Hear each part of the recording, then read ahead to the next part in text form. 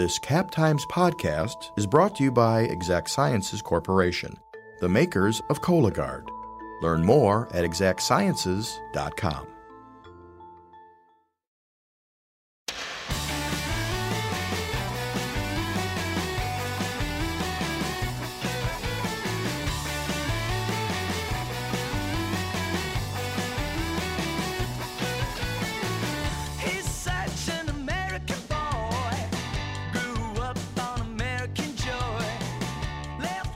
From a lame duck extraordinary session to the ramping up of the 2020 presidential campaigns, 2019 was a busy year in Wisconsin politics. I'm Jessie Opoyan, and this is Wedge Issues, a Cap Times podcast about state government and politics in Wisconsin. I popped down to the Capitol Square this week to catch up for a little bit with our state politics reporter, Brianna Riley. We recapped the biggest stories that stood out to us from 2019 and talked about what we'll be watching for in 2020.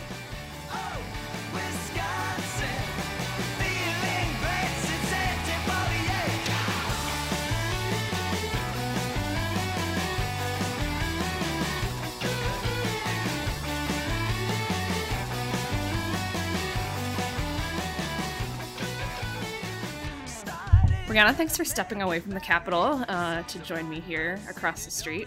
Yeah, thanks for coming downtown for this. I appreciate it. I will take any excuse to come downtown. I miss working out at the press room in the Capitol. It's like the most beautiful office in the world. It really is, yeah. And luckily, my desk is right by the mice. I guess where the mice come in. It is, I guess. I have not seen any mice yet this year. That's so good. Fingers crossed that this continues for at least another couple weeks. Yeah. You know? So you have my old desk, which, yes, is right next to the hole where the mice come in. And I actually never saw a live mouse the whole time that I was there. But a very large mouse was captured in a trap underneath my desk. Gross. So I did see that one. And I wish for you to see no mice in the coming months and years. I appreciate that. It's like a wish for 2020. So we're going to talk about the year that was and what we're kind of watching going forward. And it's kind of funny because I was still doing the job that you're doing now at the beginning of 2019 and kind of halfway through the year stopped doing that job and now I do opinion things. But you were covering stuff for WisPol before you came to the Cap Times. So we were both covering a lot of things at the beginning of the year. And now you're just the one here who does it all the time and you're like the expert now. Well, it's interesting because when looking back, I forgot how busy it was the very beginning of the session with all of these legal fights over the lame duck December 2018 extraordinary session laws. Lawsuits were flying as early as January. It's true. Like we started the year with fighting and it feels like another lifetime ago. Yeah, exactly. But it feels like we've continued the fighting, though. The fighting has not stopped. A nice constant theme. Wisconsin politics. We're in a fight. That's going to be the theme, I feel like, for this conversation is like when we were sitting here trying to come up with what were kind of the biggest stories from the year, basically everything just turned back to partisanship and disagreement and not getting things done. So as you said, we started the year with the lame duck session. Now, did you have to stay overnight for that? I was actually, conveniently enough, on vacation. Oh. Well, I thought, taking the beginning of December off for a couple of days would be a sure. Everyone thinks, yeah. I think you'd be safe, but no, I didn't have to cover it at all. And for you, weren't you on vacation for part of that time as well? I was on vacation for part of that time, too. See? Yes, this is the thing. There is no time for vacation on this beat. Yeah, I was on vacation, and I got back. Oh, I came back early to cover it. That was a poor choice. You're a more dedicated reporter than I. No, that was a bad idea. So I did end up staying overnight, and that was not my first overnight at the Capitol, but I imagine it may have been my last, as my job does not require me to do that anymore. So, like, flashing back to that this was an effort by Republicans in the legislature to roll back a lot of executive power, and they said it was because the executive had become too powerful, but Democrats interpreted it as you're going to try to take away Tony Evers' powers because he's a Democrat, and Republicans hold the majority in the legislature and don't necessarily want to work with them. So what's the fallout been from that? Well, it's been interesting. After that was passed by both chambers and signed into law by then Governor Scott Walker, we even saw as soon as end of the year interviews that following week, Democrats lamenting, the nature of how those got passed. And then continuing into 2019, with divided government, it's been interesting to see those laws playing out, because we've had issues, for example, about the language that gave the legislature increased oversight of the Attorney General, specifically in having to sign off on settlement agreements before the state can move forward with them. We saw that play out a lot in the latter half of this year. Around August is when it started. But there's been a lot of drama as Attorney General Josh Kaul, a Democrat, has sought to settle cases, but has had to go to the Joint Finance Committee first for approval, which is run by Republicans. They won't sign non-disclosure agreements, so Josh Kaul doesn't want to give them the details about settlements. We ended up settling one case that was very unusual and not not typically what we see in this area. But truly, the year, as we've seen it so far, has been kind of eclipsed by that action in December 2018, and we're still seeing it play out as the various court cases kind of fell off in the spring, and then we have this issue now.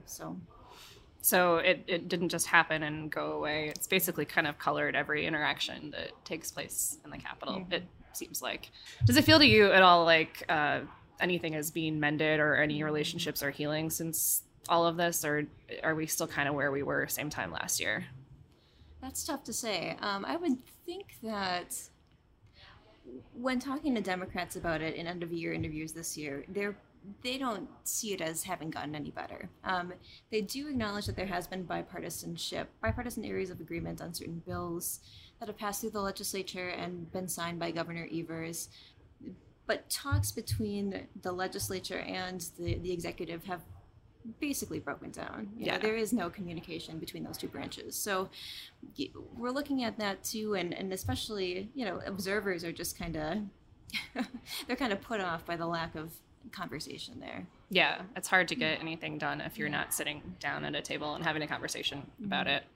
One of the other holdovers, I think, from the previous year that's keeps coming back up in the news because it's going to for years and years is Foxconn, the agreement that was entered by Republican Governor Scott Walker and a Republican-led legislature with only a few Democrats on board supporting it, that is now Tony Evers' project to shepherd through. What's the latest on Foxconn, and how have we seen Tony Evers approach this project maybe differently than Scott Walker did? There's been a lot of conversation about Foxconn this year. At various points during the year, Foxconn has changed the scope of the agreement, or said that they won't be producing certain screens, or that the size of their facility would be different than what they had originally proposed under the contract. This actually came out, the latest in all of this came about this week with the LAB audit. Right. Which showed that a problem that they identified a year ago is still there, it sounds exactly, like. That workers who are laboring out of state for Foxconn could still be counted in the overall job totals that Foxconn submits to the state to qualify for tax credits. So that was, as you mentioned, an issue that was brought up in the initial audit last year. But it looks like that while WEDC Secretary Hogan at the time said that they were taking care of it, LAB identified this as a potential ongoing issue. So that happened, and then last week, The Verge, a tech website, reported this very extensive report looking at what seems to be months of documents from the DOA head, Joel Brennan, with WEDC officials and Foxconn, basically urging Foxconn to agree to renegotiate the contract to reflect the changing scopes of the agreement. Foxconn initially, it turns out, back in spring, had offered to renegotiate and sought doing that with the state, but since then they've been kind of reticent to engage in those talks. Yeah. So another area maybe where communication is not as strong as it could be. Maybe communication is the theme. Yeah, maybe this is so our coworker Lindsay Christians, our food editor and arts writer, has this thing where every year she sets a word for the year, and it's like the word to live by. And this seems very ambitious to me, but maybe the word for the Capitol in 2020 should be communication. I love that idea. Yeah. So moving away from Foxconn, when we sat down to try to figure out what we were going to talk about today, we looked to see what some of our most popular stories were on the Cap Times website over the last year. And marijuana dominated everything. There were, 5 weed stories in the top 10 for the year. And yet nothing's really changed here in Wisconsin. Where are we on marijuana? Yeah, this has been a topic of conversation forever, it seems like. At some point during the session, Assembly Speaker Robin Vos indicated that he would be, interested in leading the charge on or having a conversation about medical marijuana. Yeah. But later, he told a TV reporter in the fall that he would only be open to legalizing it in pill form. So we initially, back in September, I believe, saw a bipartisan bill, mostly led by Democrats, but still had Republican support, come out that would legalize medical marijuana, but also allow people to smoke it. Mm-hmm. We later saw a bill after Speaker Vos's comments about it being legal only in pill form from Republicans that would only allow it to be legal in pill form if it's some sort of cream that you can apply to your skin or whatever. Anything but smoking it, basically. Yes, pretty much anything but smoking it. So I don't think Senator Fitzgerald very quickly put the kibosh on that idea. Mm-hmm. We're not likely to see any action on that for probably a few more sessions to come. But yeah, it's been a really big story because we're seeing all of our neighbors, Illinois to the south, mm-hmm. Michigan, both pursuing recreational, while Minnesota does have a very limited but still legal medicinal marijuana program. Yeah, everyone around us, basically. We're kind of an island at this point to have nothing. We do have CBD, but that's it. And Governor Evers in his budget tried to do a couple things with marijuana. He tried to legalize medicinal marijuana, but also wanted to decriminalize possession of small amounts of it. And that's an idea that has had some bipartisan support in the past too, but none of this stuff has really taken off. And it kind of seems like we're slowly inching toward something. But as long as the Senate contains kind of the members that it does right now, it's not going to get anywhere past that. But it was interesting to see that bill that Republican bill that was introduced also didn't really seem to get a lot of support in the Assembly, even though it met a lot of the criteria that had been listed before. Mm-hmm. But I think the pressure is going to kind of continue to mount as this is like a pretty popular position to support some sort of legalization or to support medicinal marijuana, and states around us are doing this, but Wisconsin's not there yet. Mm-hmm. So I mentioned the budget, which was another big story, which was actually kind of the time period when you came over to the Cap Times. Sorry, I had to just leave you the budget to cover. This was an interesting fight to see play out because, the previous budget that we covered was under Republican leadership all the way around, but also had a lot of friction and some challenges in getting passed. And it did not get any easier when a Democrat got into office and Republicans maintained control of the legislature. So Tony Evers introduced a budget. It was described by Republicans as kind of a liberal wish list type thing. I think Evers was pitching it as a compromise document. And then by the end of it, there was talk that he may veto the changes that Republicans sent him. He did not. They found some agreement. So what did he end up getting out of that budget, and what did Republicans do to change it? It was interesting going into that budget because we were taking bets. I'm sure everyone was taking bets about how long it would drag mm-hmm. past the end of the fiscal year. And because it went months past the fiscal year last time. It wasn't until the end of September that Scott Walker signed the previous budget into law. So I was thinking, I can't take vacation until December, totally. And maybe that's too optimistic. But, definitely. But honestly, it passed both houses of the legislature before the end of the fiscal year, and it was signed by Governor Evers, I believe, July 3rd. Which is pretty much something. Close to on time as you can get. Yeah, exactly. But I just remember looking at that and talking to people at the time, and everyone thought that maybe that signaled that we could have a very productive bipartisan mm-hmm. session. not to undermine that accomplishment, because it is huge that it got done so quickly. It is. And that, there were 78 partial vetoes that Governor Evers issued, but he did not, as you said, veto the entire document, which was, another thing that really heartened people. Yeah. That Joint Finance can have to come back in and try to sort through all of this. But yeah, I mean, I think there's the perception that Governor Evers may have put out a liberal wish list, yes, but he did force Republicans to meet him halfway in kind of bridging the gaps between what he wanted and what they were willing to compromise on. Right. So there was a lot of action on that front in the compromising sort of field, but yeah, I think education, transportation, those are some of the issues where in theory you can get some compromise, but no one's ever super happy with what they get at the end of the day. But that's where we probably saw the most compromise in the budget. And it's still worth noting that Democrats ultimately did not vote in favor of the budget bill in either chamber. That's right. Although the governor did sign it into law ultimately. And now everyone wants to claim wins and losses over what they did or didn't get. Yep. Back to that partisanship, it just keeps coming up.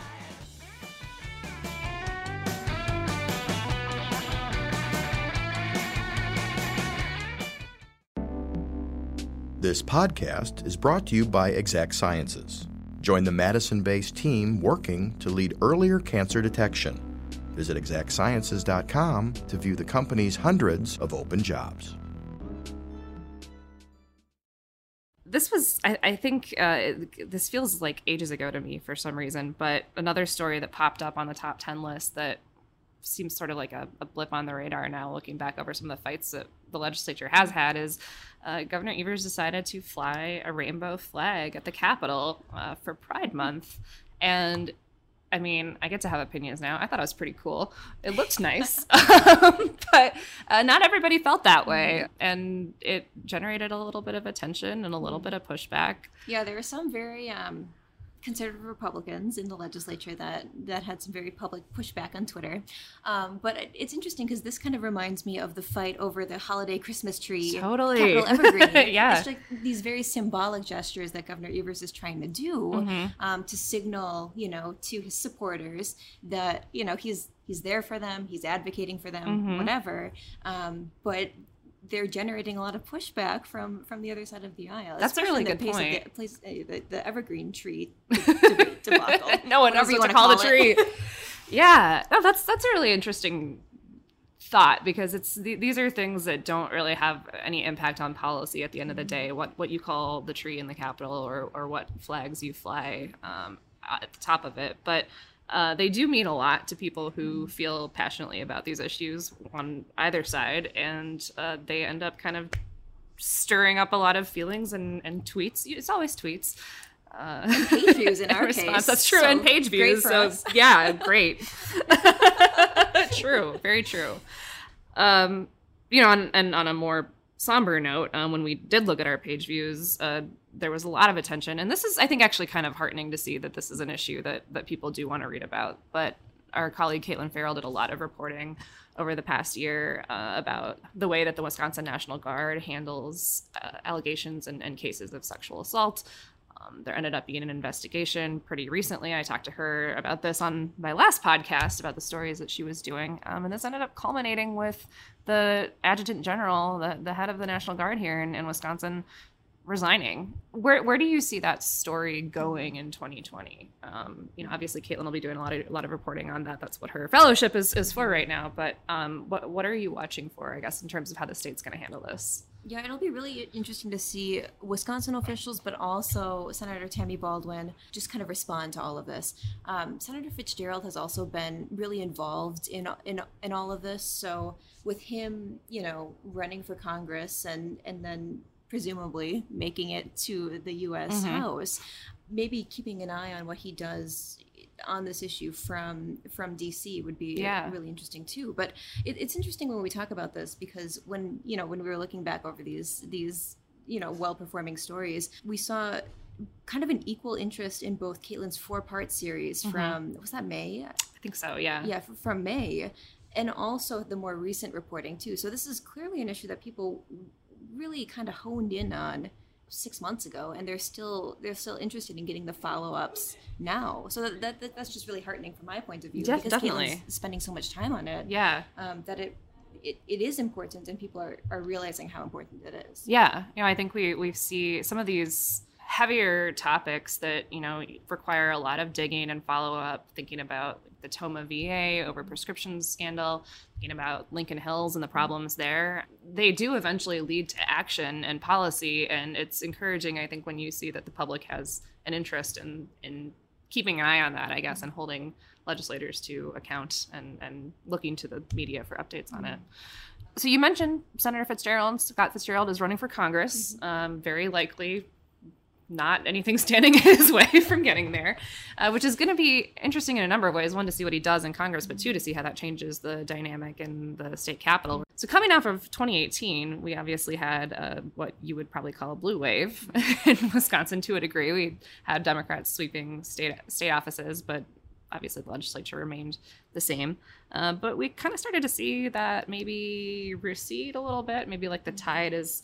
to try to figure out this water metaphor, like the tide is receding or something. In spring elections this past year, in judicial races. So catch us up on what happened in that race and what's coming up besides the obvious in 2020, which we'll get to next. Yeah, the state Supreme Court race was one that a lot of people were watching, because if Democrats or liberals... if for a liberal justice, I suppose we should know that these races are nonpartisan. They are nonpartisan, technically. If a liberal justice had won the seats, liberals on the court could potentially be vying for a majority this coming cycle, so in April of 2020. That did not happen. Judge Newbar ended up losing, but that just kind of really put an interesting spin on how people are viewing the court race now in 2020, because the race obviously still matters, but it's not about control of the court anymore. Right. It's also notable because that election, the reason people were watching it so closely is because it lines up with the Democratic presidential primary. Right. So the idea was more Democrats would be turning out to vote, and that would bolster the chances of a liberal contender maybe making it to the state Supreme Court. So, it's unclear what we'll see coming up, but that was a really big deal last year. Yeah. That loss there's a lot of national attention on that race, a lot of national money coming in on that race. That race was very interesting in ways that others haven't been, and I'm kind of curious to see what happens in this upcoming one. We've also got 2 congressional races, Fitzgerald running to replace Jim Sensenbrenner.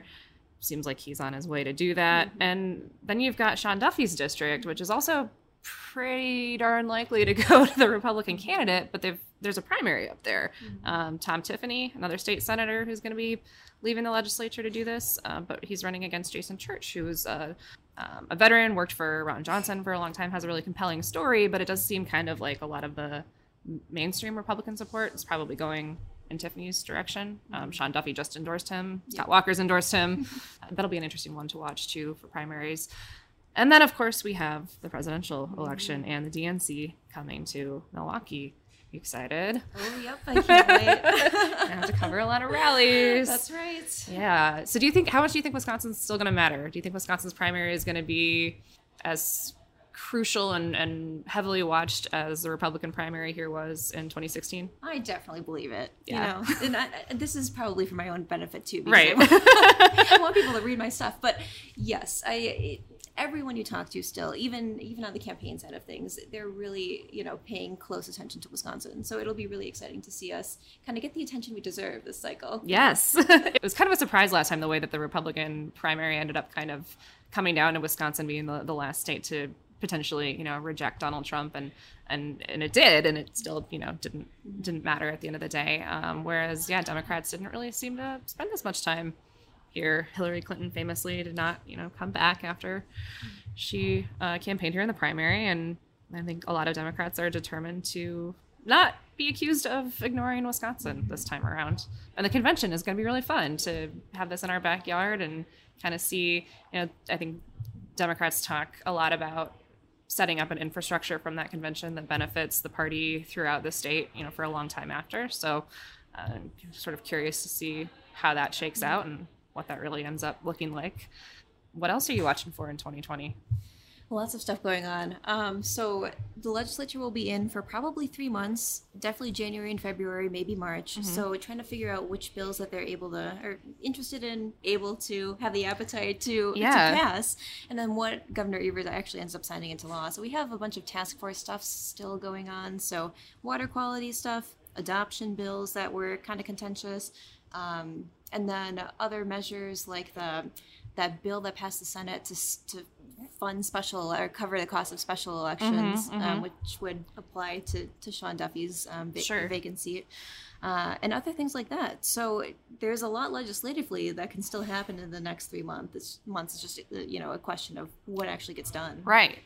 They're still fighting over funding for homelessness initiatives, which is another one of those issues that you think in theory people will be able to agree on, but gets kind of muddled down and watered down in the details. And speaking of task forces, we were also, I think, seeing kind of the startup of the climate change task force, which has also been a source of fighting between the parties. Governors introduced some pretty big proposals on climate change, some of which I think may get some support across the aisle, but some of which definitely will not. So that'll be one to watch. Okay, so I kind of wanted to ask you to come up with a New Year's resolution for the Capitol, but I don't know if that's a little too on the nose. So I'm going to ask you what story you are looking forward to covering most or among the most in 2020. I mean, it's got to be the DNC. Yeah. Right. I mean, I've never covered a convention before. I know you have, Jesse. But I'm very, very excited to get in there. It's a lot of fun. Yeah. Be overwhelmed. It's so overwhelming. I actually have this weird complex about having it here because it was fun covering the RNC in 2016 in Cleveland because you're coming into a new city and kind of you're a visitor and you're experiencing this in the same way that everyone else is. But it feels like there's added pressure to be a journalist from the state where the convention is happening. And just, logistically, the travel, I'm getting very anxious about all of it, but it's also very exciting. We've got to use the home turf advantage. Yes. Yeah. But also, I think the commute, if you're planning on commuting into Milwaukee daily, I think that's rough. That would be tough. Okay, for you then, yes, you did the great service to all of us of interviewing all of the 2018 Democratic gubernatorial candidates. There were so many. Can you commit today to trying to get all of the Democratic presidential candidates? I will commit to trying. This is my open invitation to all candidates running for president in 2020. Come on the Wedge Issues podcast. It was really fun interviewing all the candidates in 2018. And we got all the Democrats who were running. We got Scott Walker who was running. I would love to do the same and find out everyone's favorite beers and cheeses and favorite places. I mean, it would really be a good test of their Wisconsin knowledge and their commitment to the state. So yes, I will definitely commit to trying to get all of them. I hope that we can at least get a few. It would be really fun. That would be really cool. Yeah. Any fun plans for the holidays for you? Not really. Just sticking around here and trying to relax. we have both had the experience of our parents moving from where we grew up in northeastern Wisconsin to the Madison area, so no trips up north anymore. Yeah, it's really disappointing, actually. Yeah, it's kind of nice to get out of here for a little while. It really is. We'll make the most of it. But, well, thanks for taking some time away from all the goings-on across the street and hanging out with me on Wedge Issues. Thanks for having me.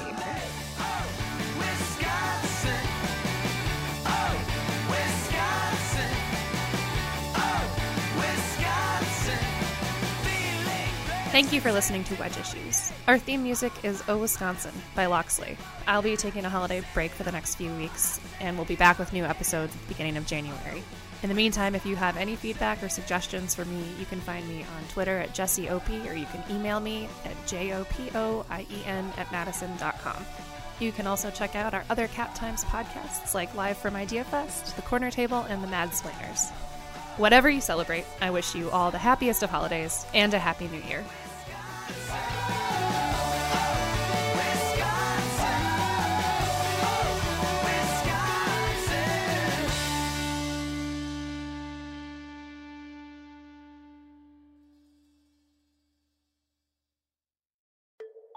This podcast has been brought to you by Exact Sciences Corporation, the makers of Cologuard.